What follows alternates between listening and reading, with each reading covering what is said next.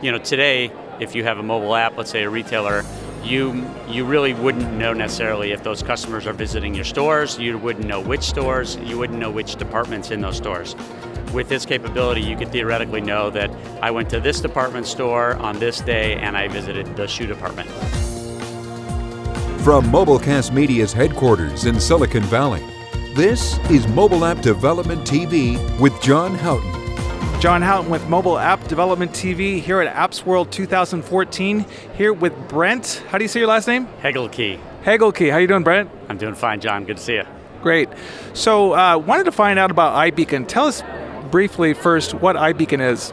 Sure. Well, iBeacon is a new capability that Apple announced at their last conference, and it's got the industry really excited because what it does is it takes a mobile experience indoors and creates completely new capabilities for what those might look like.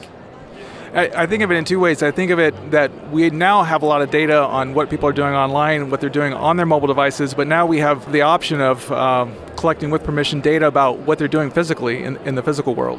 That's correct, and that brings a whole new thing, a whole new capability about insight. So, today, if you have a mobile app, let's say a retailer, you really wouldn't know necessarily if those customers are visiting your stores. You wouldn't know which stores. You wouldn't know which departments in those stores.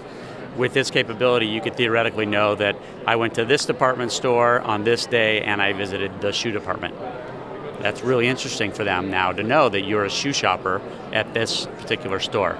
So it brings the ability to serve and really segment that customer to a whole nother level, which means they can turn that around and use that to re-engage that customer when they have certain things that are of interest.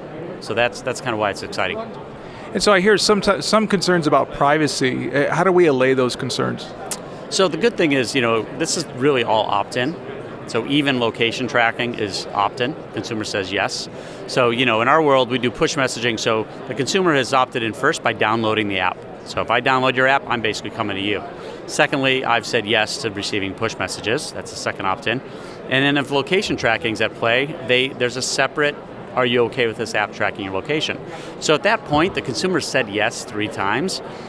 If they're not overtly stating the fact that they want a relationship with you by three-time opt-in, I don't really know what else you can do, but the consumer's in control, ultimately, and they're getting savvier about what they do, and they don't give these permissions to everybody. You have to earn the privilege for them to say yes at each one of these levels. Well, thanks very much for joining us, Brent. All right, thanks, John. It's been a pleasure. You have been watching Mobile App Development TV with John Houghton. Mobile App Development TV is part of the Mobilecast Media blog. For more information, please visit mobilecastmedia.com/blog. Thank you.